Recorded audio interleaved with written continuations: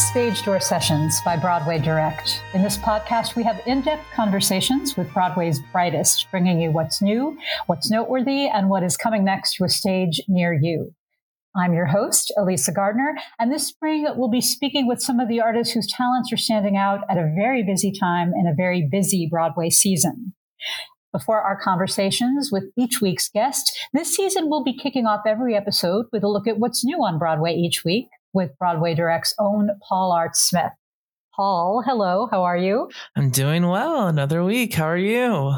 Good. Heavy into awards season, really in the thick of it now. Yeah. That sort of leads right into our first, topic of the week. With the ongoing writers' strike, the Tony Awards ceremony was called into question, but due to some alterations made by the Broadway League and American Theater Wing to the upcoming CBS broadcast, the WGA has agreed to not picket the event. So this clears the path for a ceremony to take place as scheduled, but exact details have yet to be revealed. It's sort of like speculated that's going to be unscripted, which has actually happened in the past during, I believe, the 1988 Tony Awards, which was the big year of Phantom of the Opera and Into the Woods. That was unscripted because of another writer's strike. So it isn't something completely uncommon, but I'm glad there was some common ground found and that the ceremony can take place on June 11th as scheduled. Yes, I don't think there's anything solid yet reported about exactly what the structure of the show is going to be, but I have heard that it will be unscripted as well. And, you're dealing with extremely talented actors who are schooled in improvisation, should that happen. But we don't know. We don't know what's going to happen. They're just, phenomenally talented people involved, and they'll be able to entertain regardless. And clearly the WGA wanted to be in solidarity with the writers and all the artists on Broadway who, not only the writers, but the actors, I'm sure certain crew members, directors, all of these creatives do work for television and film as well. So, they want to support each other, and that stands to reason. Yeah. And I'm glad that, Broadway will get to have this national stage moment on TV, which only happens in June every year at the Tonys. So I'm glad that they'll still be able to proceed with that. Yeah, that's can be a huge boost, not just for winners, but for everybody who's visible there, just for Broadway in general. Definitely. So that's a good thing to know we can still count on this year.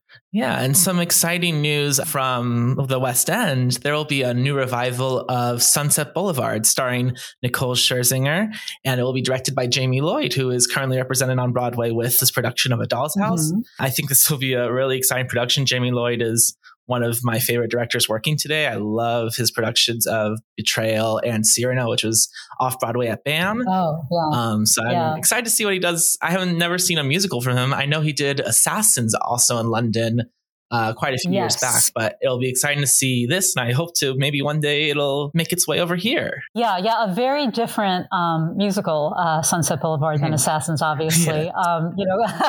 Jamie Lloyd is known for kind of his stark minimalism. And that's not a quality I necessarily associate with Andrew Lloyd Webber, but it'll be interesting to see if you have Norma sort of like all in black and her house is just like a box or something. I don't know, but he does tremendous work. And not all of his work is the same. I mean, I think, there were very different elements to Cyrano, which I absolutely loved. In a way, it was more of a flamboyant production, certainly, than the A Doll's House that we are seeing on Broadway now, that's up for a few Tony Awards.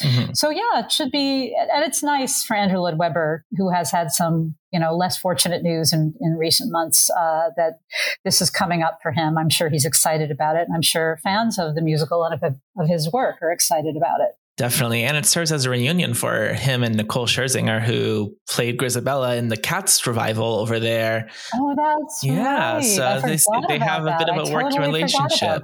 And it'll be interesting to see her take on this, iconic role. Yeah, absolutely. Definitely. And with the Tony Awards looming, it's got me feeling very reflective about this past year. So I was wondering, for you, what are some highlights of this past season? Is there a show you want to shout out, a performance? There was a lot. I mean, looking at the Tony Award nominations, I was really struck by how great the original plays were and how many interesting musical revivals there were, which is not to say that there weren't also, some terrific play revivals and original musicals. But those categories, I think, musical revival and original play are going to be very, very competitive. As we mentioned last week, there are 3 Pulitzer winners in the best play category. Yeah. And I'm a Tony voter, and I'm already just banging my head against the wall thinking, oh my God, which one am I going to pick?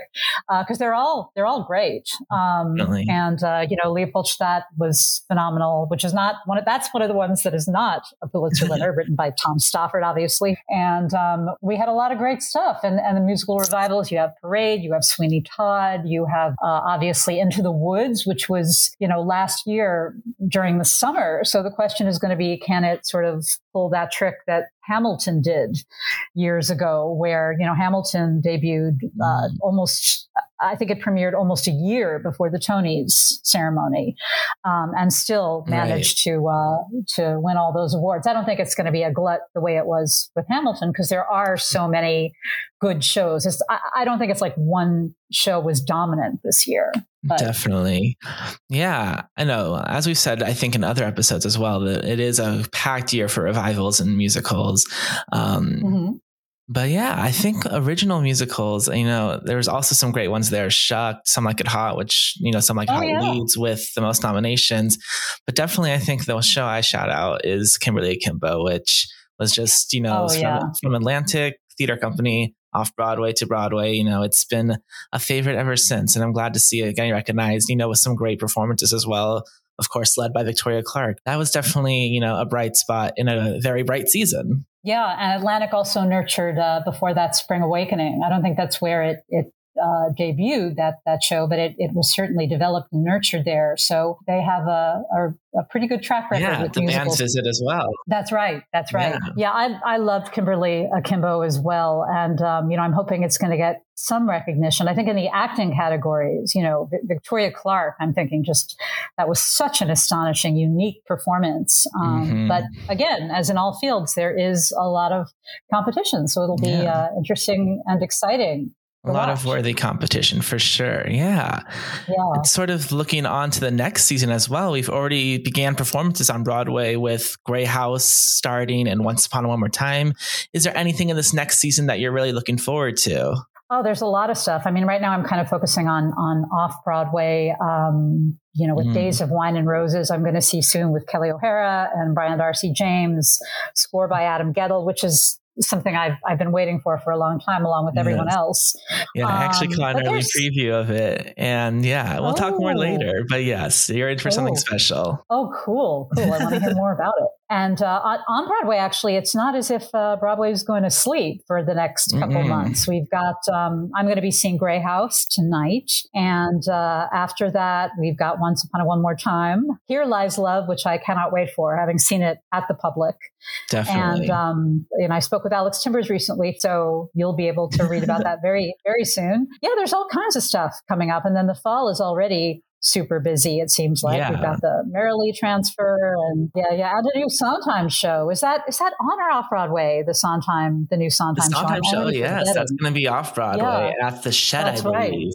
So that will be definitely on all of our radars. Yeah, absolutely. But I'm really excited for Merrily. I did get to see it off Broadway and absolutely loved it, but I can't wait to see it, in this Broadway form. And just this past week, Jonathan Groff and Lindsay Mendez won the Outer Critics Circle Awards, I believe, for their performances. That's right. And totally earned. I think this is such a great performance, especially from Jonathan Groff. I hope to, see that recognition continue on in this next season. I agree.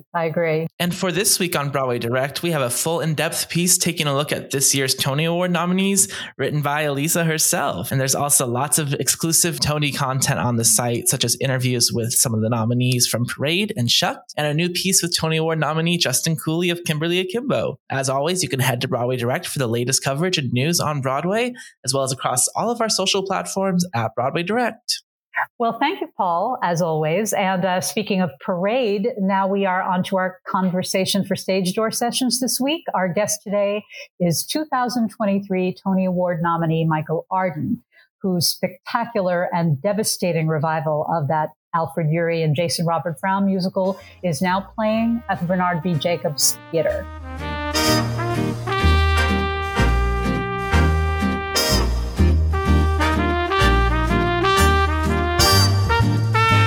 Michael is an accomplished performer and director who made his Broadway debut 20 years ago as Tom Sawyer in Deaf West Theater and Roundabout Theater Company's celebrated revival of Big River. He next starred in Twyla Tharp's Bob Dylan tribute, The Times They Are A-Changin', and has continued acting frequently on stage and screen, where TV fans got to know him as a regular on the popular series Anger Management. As a director, Michael has helmed high-profile regional productions, as well as widely acclaimed Broadway revivals of Once on This Island and Spring Awakening. The latter reunited him with Deaf West and also incorporated American Sign Language and premiered in Los Angeles, and he received Tony nominations for both those shows. Michael, welcome to Stage Door Sessions. Thank you so much for joining us. Thank you for having me. I'm so excited to be speaking with you today. Oh, terrific. We are as well. I have to start by saying I was really struck and quite moved by your bio in the playbill for Parade. You didn't mention any of your own substantial credits, some of which I just ran through. Instead, you say that you're honored and humbled to bring this work back to Broadway, and you thank your collaborators as well as audiences. And then you dedicate the production both to Hal Prince, who, of course, co-conceived and originally directed Parade.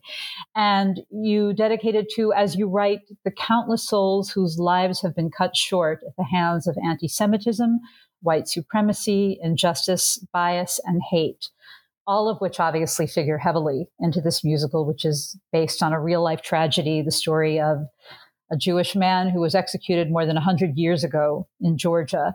Maybe we can start by briefly describing that tragedy for people who may be not familiar with the show and how its depiction in the show inspired you to want to revisit this work.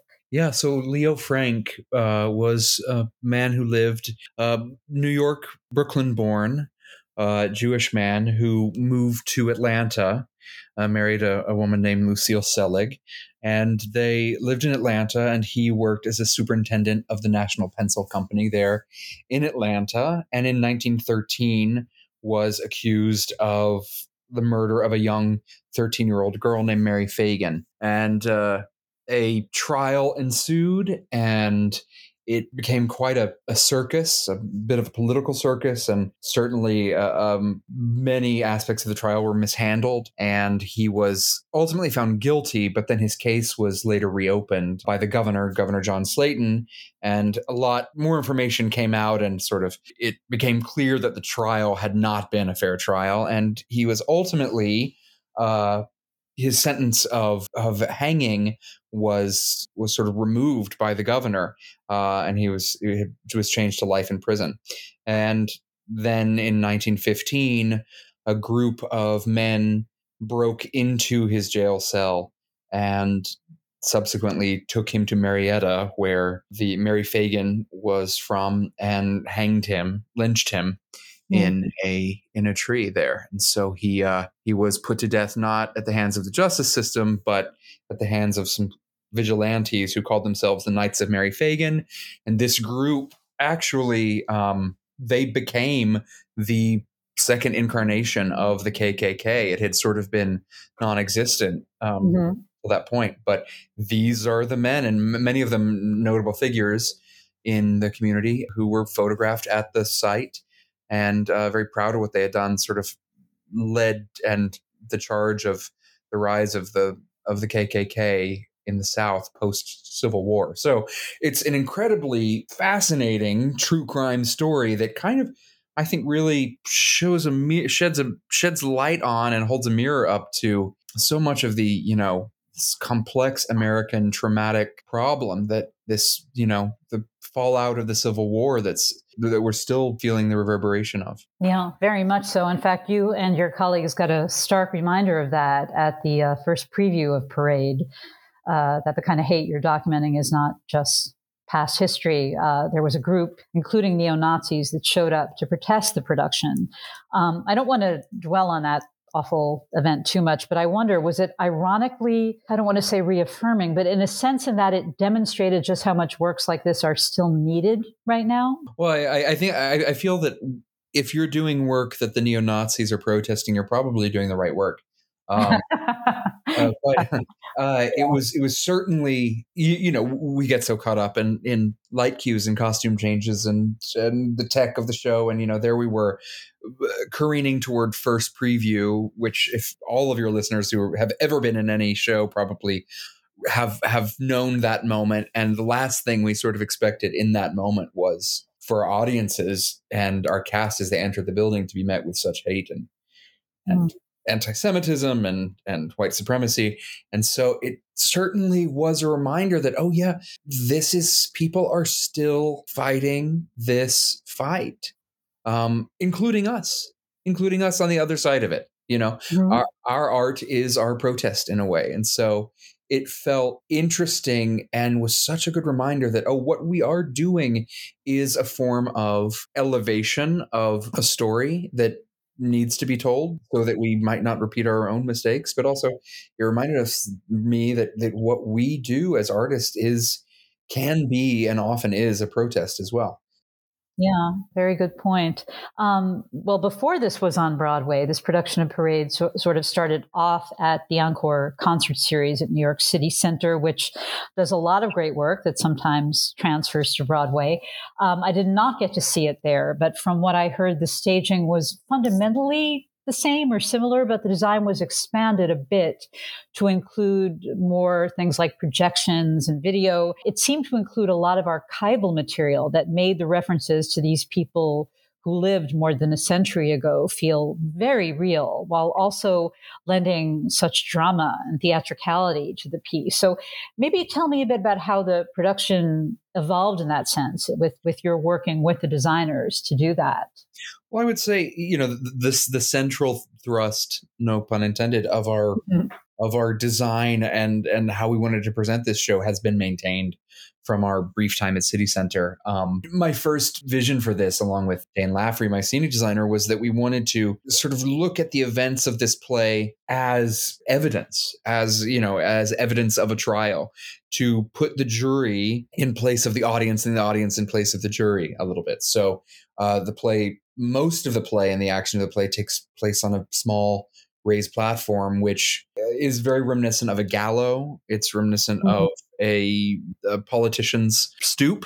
It's and also of a sort of operating theater, if you will. So I wanted the audience to be constantly reminded that these people lived even though we're telling a dramatic retelling of the story, that all these people lived and breathed. And I wanted to use imagery of the places, of the evidence, of at times even some of the trial evidence, and photography from both the period as well as specifics of from the case throughout, so that at times we're constantly reminded that if this did happen once, it might happen again. Yeah. Well, you're a child of the South yourself. Is that right? I believe you grew up in... I'm a Texan. I was born in Midland, Texas. That's right.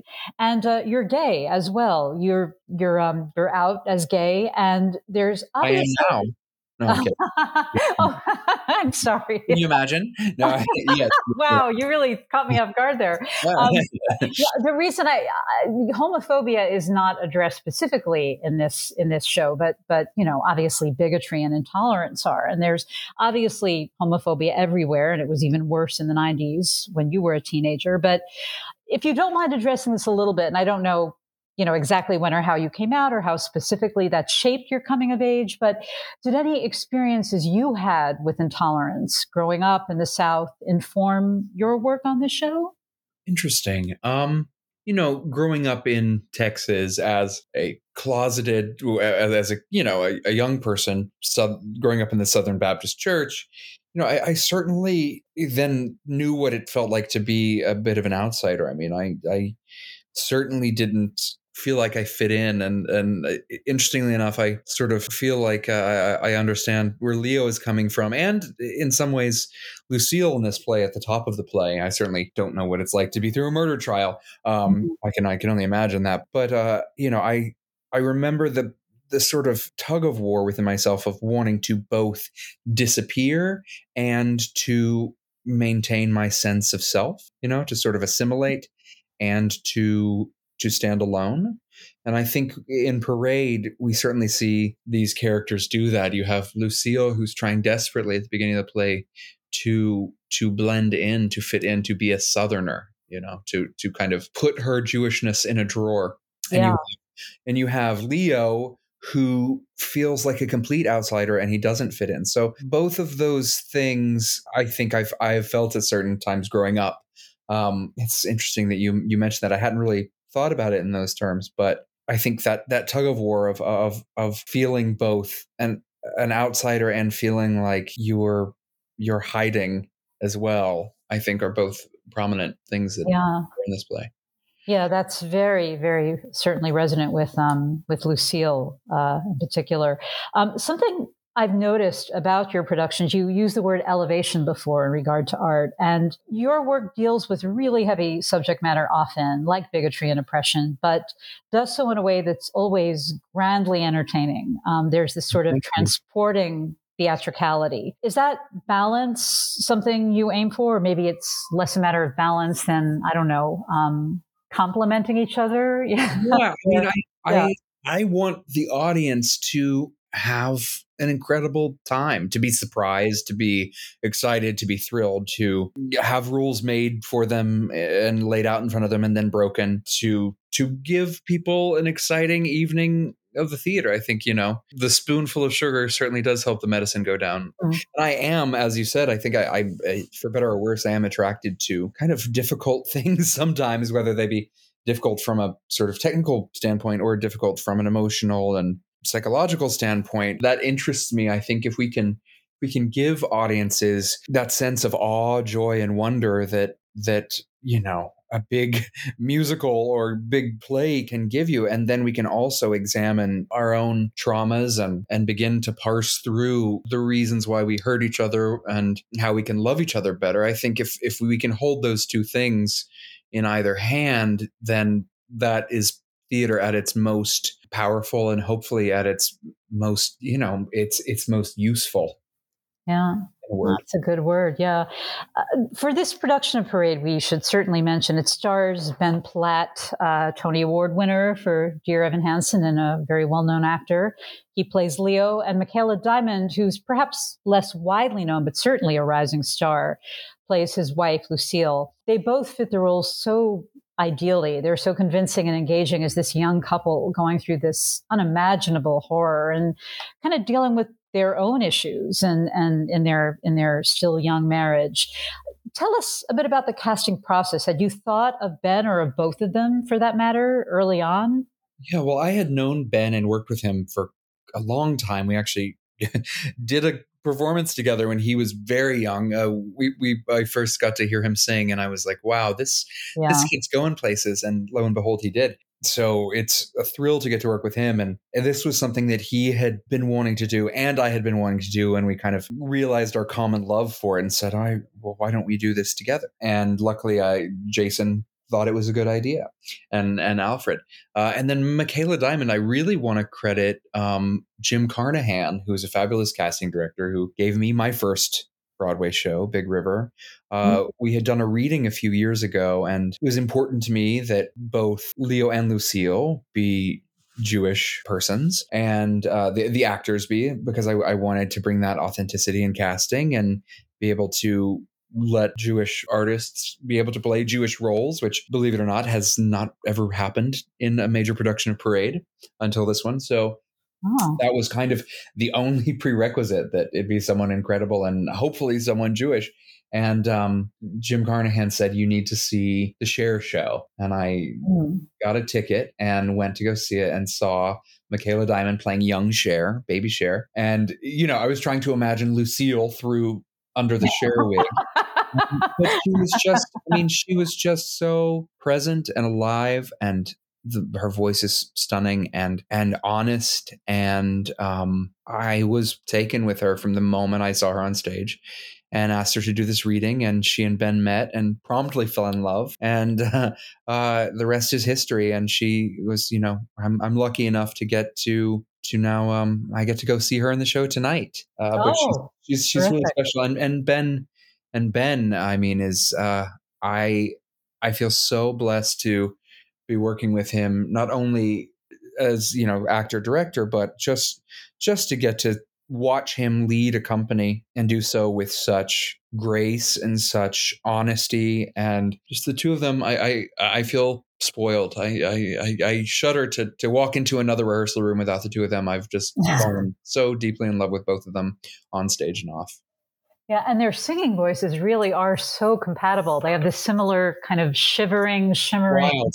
It's quality. wild. Yeah. It's the best. I noticed that right off. Yeah. How involved were Alfred Ury and Jason Robert Brown in the production? I know that Mr. Ury is well into his 80s, I would imagine now. Well, I will say that Mr. Ury was incredible throughout the process. And he did rewriting. He wrote new scenes in the show. The score, for the most part, I would say almost stayed the same, with the exception of like a bar or two of music here when, we couldn't get the set changed in time or something, that Jason made some small adjustments. But the score stayed intact, and Alfred really did. He was open to any idea. He was with us all the time throughout the rehearsal process. He was so happy to be there, and we were so happy to have him. And I mean, what a legend to have in the room, and still looking to tell this story more clearly, with more rigor and vigor. And he'll probably, if we get to do another production of this, I'm sure he'll still want to get in and fiddle with it. And I'm so thankful that he let me, wrestle some scenes apart, and we made some changes even from City Center to Broadway. Yeah, that's great. Yeah, that's and still sharp as a tack, I'm sure. Absolutely. And funny. He can write a joke better than anybody. Yeah, and you need an occasional joke in a show like this.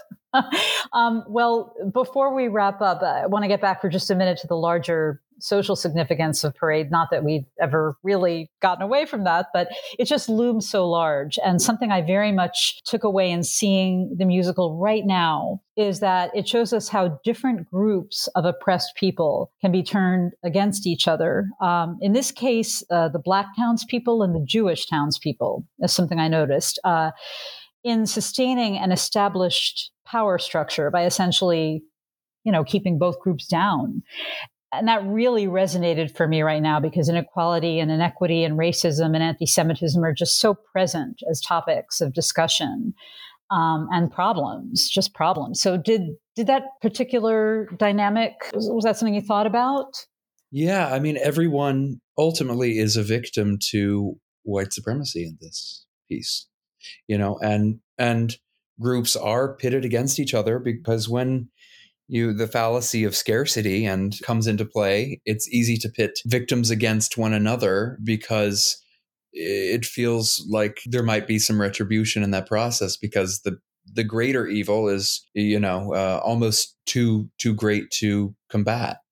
So you see that in Parade, and I think we see that in the world today. Certainly, it's sort of like I think minorities are pitted against each other at times, because and oftentimes it's easier to fall into those traps and patterns, because the greater evil seems just insurmountable. So infighting occurs, and actually we lose track of the big problem of the overall evil, because it kind of disappears in a way. We stop seeing it, I think it's really interesting you bring that up, because you do see that in Parade, how Parade is a group of people who were all victims in a way. Like there's no hero, there's no one wins in this play. It's everyone is sorting through a systematic trauma that was brought into the world a long time before the first chords of the play begin. Yeah, that's very true. And it's how they manage to find hope and the love within all of that I think is where the light of Parade exists. And that was an interesting and difficult, but very rewarding thing to chase in our process. And you do have it. You do find that light, that transcendence, and you really need that on a very visceral level by the end of the show. Well, just to wrap up, I'm sure along those lines, you've gotten some very powerful feedback from audience members coming from all different backgrounds and experiences. Is there any one or two that you could think of that you found especially meaningful or even enlightening? Yeah, a friend of mine's husband came to see the play, and they said, I knew Parade. I grew up listening to the cast album and was very excited to see it. But the thing I didn't expect was to, during the play and while watching it, be reminded that I am ashamed of my own Jewishness. And I hold it and I hide it and I do those things like Lucille does. I try to fit in, or I stand alone and feel like I am on the outside.